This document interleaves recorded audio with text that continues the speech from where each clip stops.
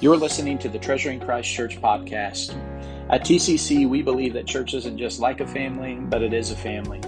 We hope you're encouraged by listening to God's Word today, but we would love to see you on Sundays at 10:30. For more information, check us out online at tccannarbor.com. So if you read the Exodus for You book, you've probably heard a lot of what I'm going to say because this was fantastic. So I'm super excited to talk through this tonight. I'm not gonna lie, this might have been the hardest section for me to study so far in Exodus. I really struggled on my own to study it.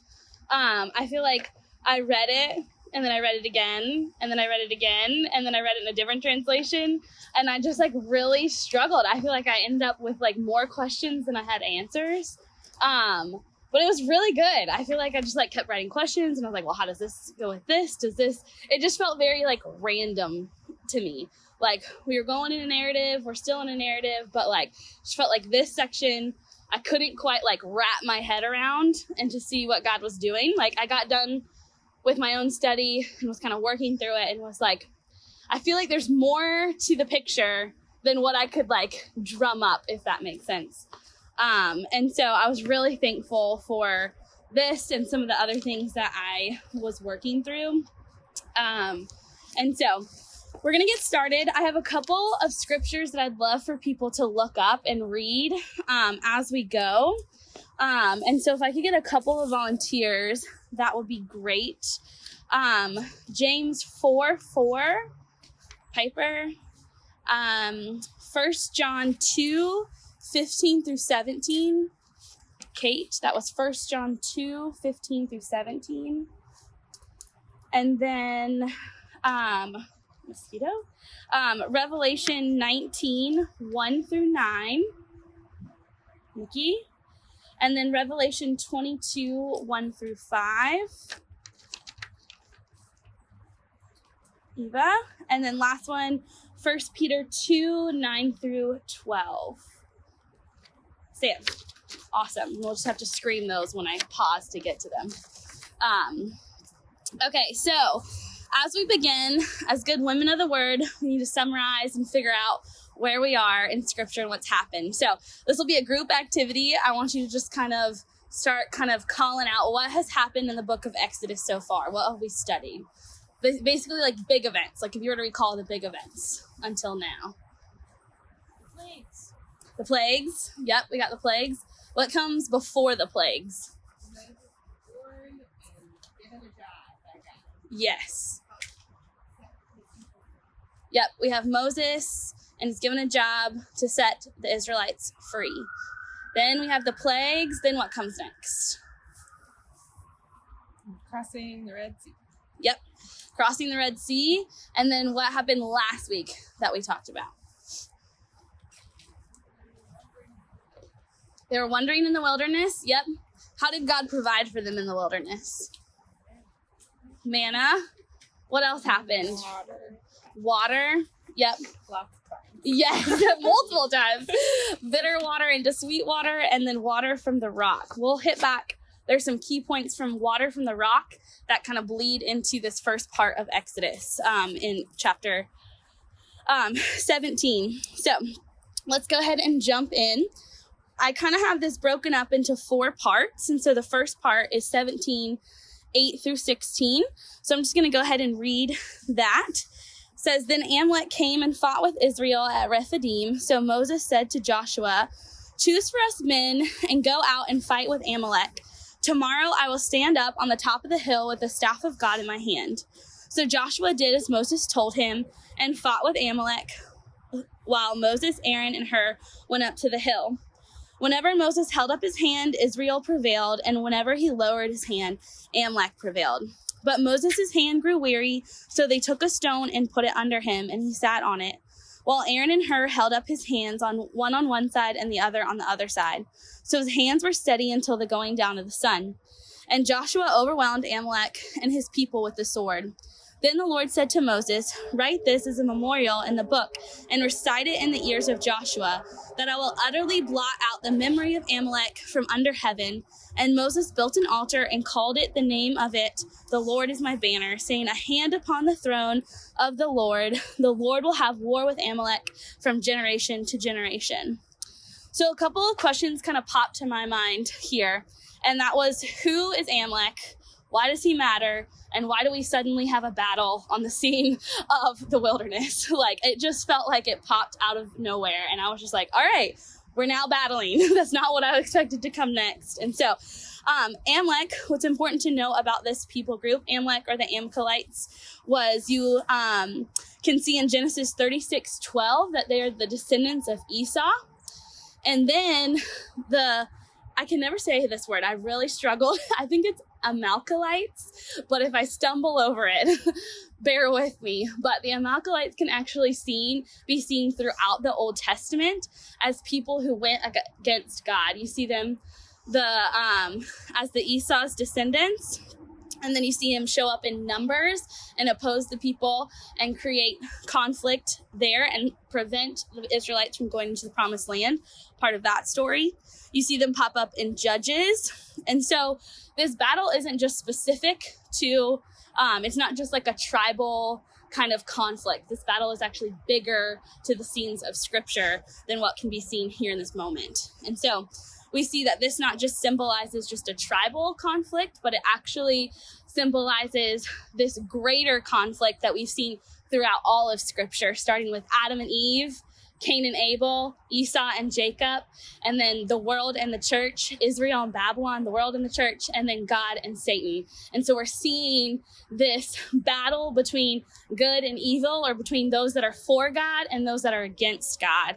And so now we see that that's kind of the setting for this fight. Another interesting piece about this is just a practical piece, in that the Amalekites and the Israelites could not both dwell in the wilderness there practically. There was not enough to sustain both people groups. And so I feel like a lot of things can be pulled from that we cannot serve two masters. We cannot serve God and something else. We either serve God or we serve ourselves. And so, okay, I will turn the volume up. And so another important thing is, now we see the importance of Moses' staff. If we look back and see in Exodus how God has been using the staff of Moses, we see that the staff has been the way in which God has been bringing his judgment to people who are pridefully opposed to him. And so we see that in the plagues. Moses uses the staff to bring the plagues in judgment over Egypt.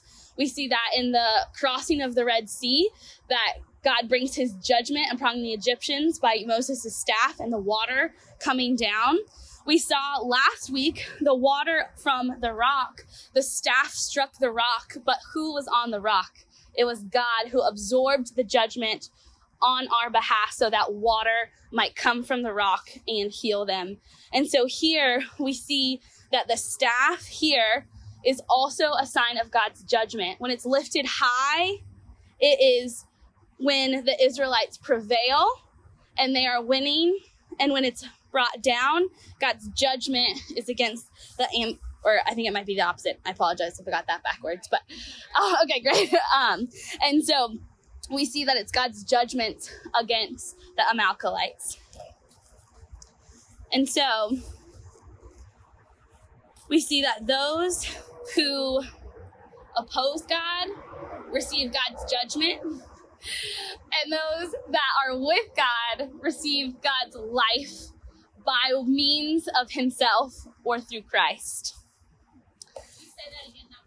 Yes, absolutely. So we see that those that are opposed to God are the ones that receive God's judgment. For those that humbly walk and are on God's side, they receive the grace and the wellspring of God's life by means of Christ or himself. And so then we keep going, and it says, then the Lord said to Moses, write this as a memorial in a book and recite it in the ears of Joshua, that I will utterly blot out the memory of Amalek under the heaven. And Moses built an altar and called the name of it, "The Lord is my banner," saying, "A hand upon the throne of the Lord. The Lord will have war with Amalek from generation to generation." Here we see two kind of promises or prophecies, which is interesting because in verse 14 it says, God says, "I will utterly blot out the memory of Amalek from under heaven." So he's going to get rid of the Amalekites forever. Then in verse 16, it says, the Lord will have war with the Amalekites from generation to generation. And so he's saying that one day there will be a victory over the Amalekites as a person, but also there will be this greater victory because we know this symbolizes a greater battle between God and Satan. And so we see that this is a foretelling that one day we will no longer struggle with Satan. And then also in verse 16, the Lord will have war with Amalek from generation to generation. So we also see that throughout the Old Testament, this people group will continue to show up. We see them show up even in the book of Esther. The Agag, his name is after the Amalek king, and you can read that in the Exodus for you. And so we kind of see the Lord is predicting that these people will come up against Israel in the future, but that he will eventually block them out forever. And so I think those two things are an important promise to see that in the middle of that, Moses builds an altar and calls the altar, "The Lord is my banner." What does this mean that the Lord is my banner? The Lord is my banner, I think, symbolizes the presence of God with his people. It also shows a rallying cry of we are with God. He is our banner over us. So we as a church and as the Israelites can come underneath God's banner, and he is our victory cry, knowing that one day he will eradicate sin and Satan from all of the world. And so we can hold on to the Lord is my banner, that he will one day eradicate evil. And so presence and allegiance are kind of the two things that you can think of. The Lord is my banner. And so the verses that I wanted to pull out here were James 4:4. Whoever has that, if you will read that. And then 1 John 2. I think Piper, that's you. If you'll scream it out, that'd be great. Awesome. Thank you, guys. So in those two verses, we see that same battle that we've kind of been talking about, that this battle represents, is that battle between sin and the people who are with Satan and the people who are with God. And so God opposes the proud, but he gives grace to the humble. And so if we are with God, we receive eternal life. If we are against him, we receive God's judgment. And as the people of God, we can be rejoicing in the fact that the Lord is our banner and our victory cry. All right, the next section of Exodus in chapter 18, this is where, for me, it got confusing. I had to pause and figure out what this meant. If you notice this, in verse 5, it says that Jethro, Moses' father-in-law, came with his sons and his wife to Moses in the wilderness, where he's encamped at the mountain of God. And so if you were to look at your map of Exodus, I think I sent it in the group me as well as it's in your study notes. We've seen them kind of journey from Egypt, cross the Red Sea, come down into the wilderness and camp at Rephidim. And so they've been at Rephidim. That's where the manna came. That's where the water came. And then now we see that they are at Mount Sinai, the mountain of God. And so that's what happens in 18. But then if you go to 19, it goes back in the story, verse 1 and 2. On the third new moon after the people of Israel had gone out of the land of Egypt, and on that day they came to the wilderness of Sinai. They set out from Rephidim and came into the wilderness of Sinai, and they camped in the wilderness. And so we actually see that a lot of chapter 18 is kind of pushed up into the narrative of Exodus. And so a lot of scholars think that chapter 18, the 10 Commandments have already been given. And so chapter 19 is kind of going back and sharing their journey to Sinai, if that makes sense, and before the 10 Commandments. And so I actually didn't pick that up while I was reading, and it was helpful for me to denote that.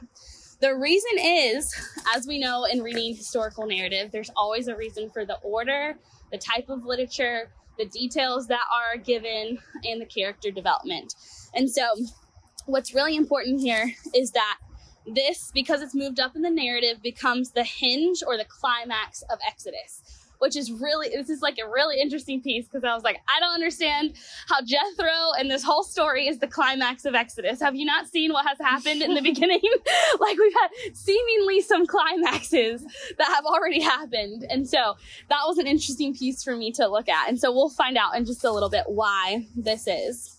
So in this section, we see that Jethro comes to Moses. He travels to where they are at the mountain of God, and he brings Moses' wife and their sons. We don't know for sure why his wife and sons were sent away. It could have been for safety reasons while he was dealing with, just some casual things like the plagues and an Exodus, but to keep his wife and children safe. I don't know, but that could be a possible reason.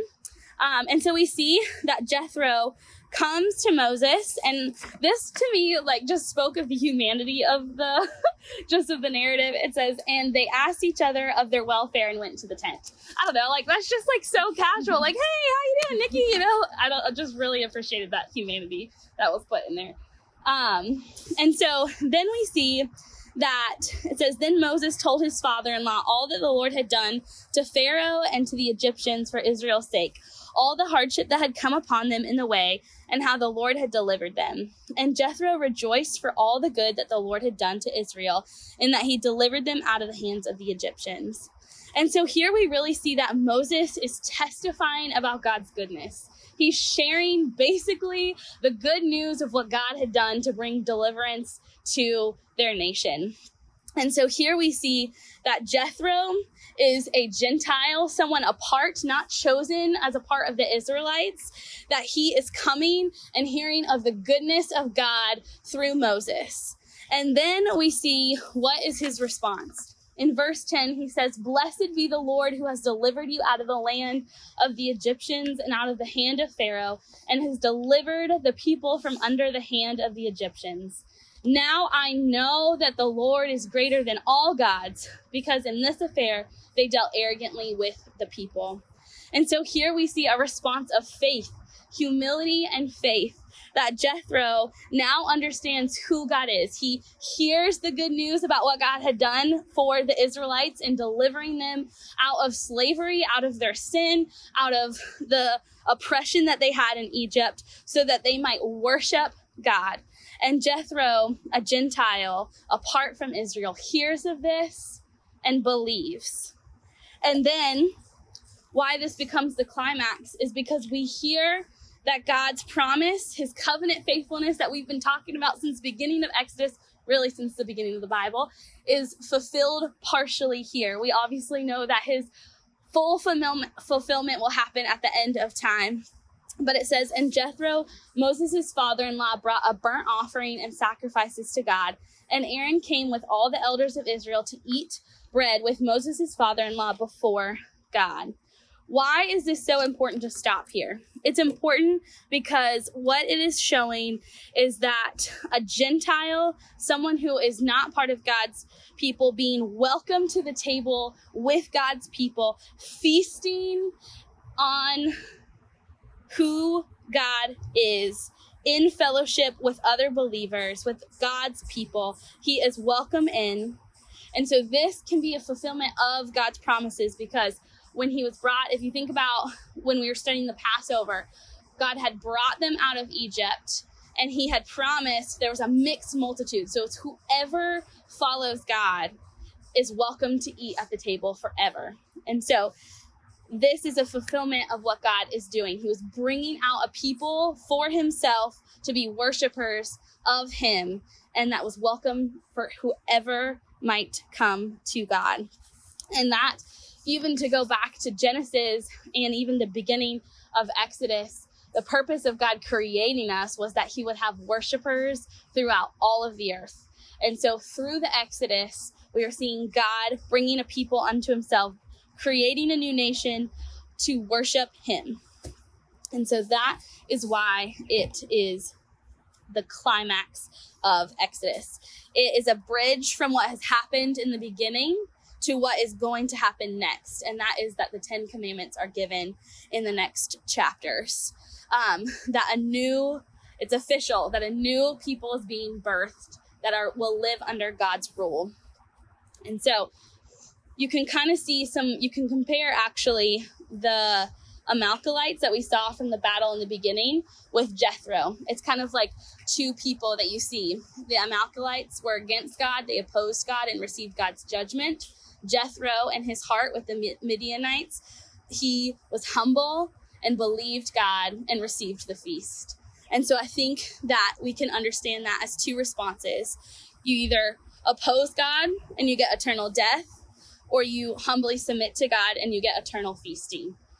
I suggest the feasting. And so we're going to pause here and read Revelation 19, 1 through 9, and Revelation 22, 1 through 5. And whoever's reading that first one, if you'll just yell, that'd be great. Revelation 19, 1 through 9. After this, I heard what seemed to be the loud voice of a great multitude in heaven, crying out, Hallelujah! Salvation and glory and power belong to our God, for his judgments are true and just. For he has judged the great prostitute who corrupted the earth with her immorality, and has avenged on her the blood of his servants. Once more they cried out, Hallelujah! The smoke from her goes up forever and ever. And the 24 elders and the 4 living creatures fell down and worshipped God, who is seated on the throne, saying, Amen, Hallelujah. And from the throne came a voice saying, Praise our God, all you his servants, you who fear him, small and great. Then I heard what seemed to be the voice of a great multitude, like the roar of many waters, and like the sound of mighty peals of thunder, crying out, Hallelujah, for the Lord our God, the Almighty, reigns. Let us rejoice and exult and give him the glory, for the marriage of the Lamb has come, and his bride has made herself ready. It was granted to her to clothe herself with fine linen, bright and pure, for the fine linen is the righteous deeds of the saints. And the angel said to me, Write this, Blessed are those who are invited to the marriage supper of the Lamb. And he said to me, These are the true words of God. So we see in this Revelation 19, 1 through 9, and it's basically summarizing the feast at the end of time, the marriage supper of the Lamb, where there'll be a great multitude of people who worship God and who are feasting in the marriage supper of the Lamb. And so that is why this is the climax of Exodus, is that it shows that God's people feast on who God is together as worshipers. And so then to bring us to the next section, this is chapter 18, 13 through 27. Here's where we see it get a little bit specific. And so this is when Jethro, he observes Moses in what I like to call the wild, or his everyday life. And he realizes that Moses is overwhelmed and that the people are overwhelmed. Sorry, just a second. Wind and noise and all the things. And so he realizes that Moses is taking on too much, that he is leading the people in a way that's unsustainable for him, one, and unsustainable for the people. And so Jethro asks him and advises him to give the leadership over to men who are able. And so it says, Moreover, look for able men from all the people, men who fear God, who are trustworthy and hate a bribe, and place such men over the people as chiefs of thousands, of hundreds, of fifties, and of tens. And so we're kind of getting, because this is happening after the law is already given, they are getting the structure for how to live under God's law. And so just like the Israelites here have elders and men who are fear God most, are trustworthy and hate a bribe, just as the church as well. Our elders should be, you can find that in 1 Timothy 3, 1 through 7. And so here we see that it's character over personality, that we should look for leaders who are fearers of God, who are trustworthy, hate a bribe. That should always be the kind of leader we look for. And that those are the kind of leaders that God has in mind, who are humble and ready to lead his people. And so we see that Moses listens to Jethro and takes his advice. He humbly makes this change, which I think shows why God called him, that he was humble and ready to follow God. So this section is making a way for God's law to have a structure and a practical outworking in the people. We see here that it's a new humanity that's being created under God's law, and that God's law satisfies them and gives them the ability to, we'll see this in the later chapter too, but God's law is the boundary line by which they can live and move and have their being. And so the next kind of section, I'm going to speed up just a little bit because we're getting close on time, but now speeds up to right before the law is given. And this kind of gives a little more context for what has happened in chapter 18. So I'm just going to read this section real quick. On the third new moon, after the people of Israel had gone out of the land of Egypt, on that day they came into the wilderness of Sinai. They set out from Rephidim and came into the wilderness of Sinai, and they encamped in the wilderness. There Israel encamped before the mountain while Moses went up to God. The Lord called to him out of the mountain, saying, "Thus you shall say to the house of Jacob and tell the people of Israel, you yourselves have seen what I did to the Egyptians and how I bore you on eagle's wings and brought you to myself. Now, therefore, if you will indeed obey my voice and keep my covenant, you shall be my treasured possession among all the peoples, for all the earth is mine, and you shall be to me a kingdom of priests and a holy nation." This is almost kind of like the summary of what God has been doing. That he has brought a people for himself out of the Exodus, out of Egypt, that he has now saved them. He has bore them up on eagle's wings and brought them to himself. Think about where they are. They are at the mountain of God, where God showed himself in the burning bush, where God has appeared, where God will give them the 10 commandments. And so his presence is getting closer to where they are. And so we see that this is kind of a summary. He said, I saved you, and now you've become my treasured possession among all the peoples. And that treasured possession means that we are a treasured possession. That in the king's high court, that they are treasured above all things, not all things, but a lot of things. That they are a treasured possession, not just for themselves though, but for the world. And so we see that coming up. It says 3 things that we need to know. 1, we are a treasured possession because of what God had done. 2, we are a kingdom of priests. And 3, we are a holy nation. And so I wanted to talk about holy nation before kingdom of priests, mainly because a holy nation is one that is set apart. And so God's law and knowing God is what sets us apart. And so in order to understand what it means to be set apart, we have to understand God's holiness. So what does it mean for God to be holy? It means that God is set apart from all other beings. So just like Jethro's cry, that now I know that the Lord is greater than all other gods, that he is separate, that he is unique, that there is no one like God. And that uniqueness in seeing, Jackie Hill Perry in her book, Holier Than Thou, makes the argument that it's God, from God's holiness is what flows all the other attributes. And so his holiness is what sets him apart from as God, and then all of his attributes are underneath his holiness, because it's his holiness that puts him set apart. He's set apart in love, he's set apart in generosity, he's set apart in compassion. And so part of God's law to the Israelites was to reveal who he is and his holiness, that he is set apart, he is like no other being. And so when we are a holy nation, when Israel is a holy nation, when the church is a holy nation, that's what it means. It means to reflect God's holiness, his set apartness. It means that when a world looking on, or other nations like the Midianites or the Amalekites, when they look on, they see the generosity of God, they see the compassion of God, they see the love of God, they see the justice of God, the mercy of God, because we are a set apart people. Then it says a kingdom of priests. I think this is so interesting because we've seen Moses is a type of priest throughout the book of Exodus, that he's a type of priest that intercedes for the people to God. So he stands between God and the people, that there might be a relationship established.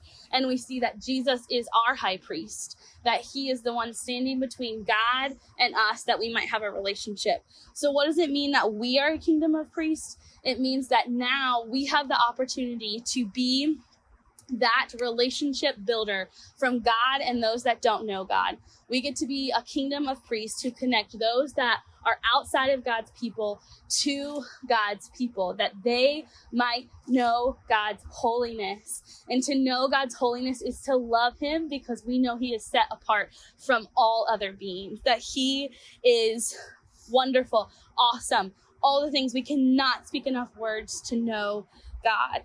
And so it's important to see that we are, one, a treasured possession that God has saved, that there was nothing that we could do about it, but that he has called us a treasured possession because of what he had done in his deliverance through the Exodus, but also through Christ. Two, that we are a kingdom of priests, that we are bridging the gap between those outside of the church and those to God. And then we are a holy nation, that we display who God is to a watching world. And so that is the importance of what God is saying. And he's kind of summarizing here before the law is given what he is accomplishing currently in the Israelites. And so if someone will read 1 Peter 2, 9 through 12, that would be great. Awesome. Thank you. So this verse is summarizing the church. And it sounds so familiar, because this is exactly what's happening in Exodus, that God is forming a people for himself who will live under his rule and who will be a holy nation, a treasured possession, and a kingdom of priests. And so we see that same thing, that is the church, that we are to be a treasured possession, a kingdom of priests, a holy nation. We once hadn't received mercy, and now we have received mercy, and now we get to display that to the whole earth. And so that concludes this session. I feel like there's so much more, like literally so much more. And so go back and read it. If you haven't picked up a copy of this, definitely worth it. If you have questions, let me know. But let's pray.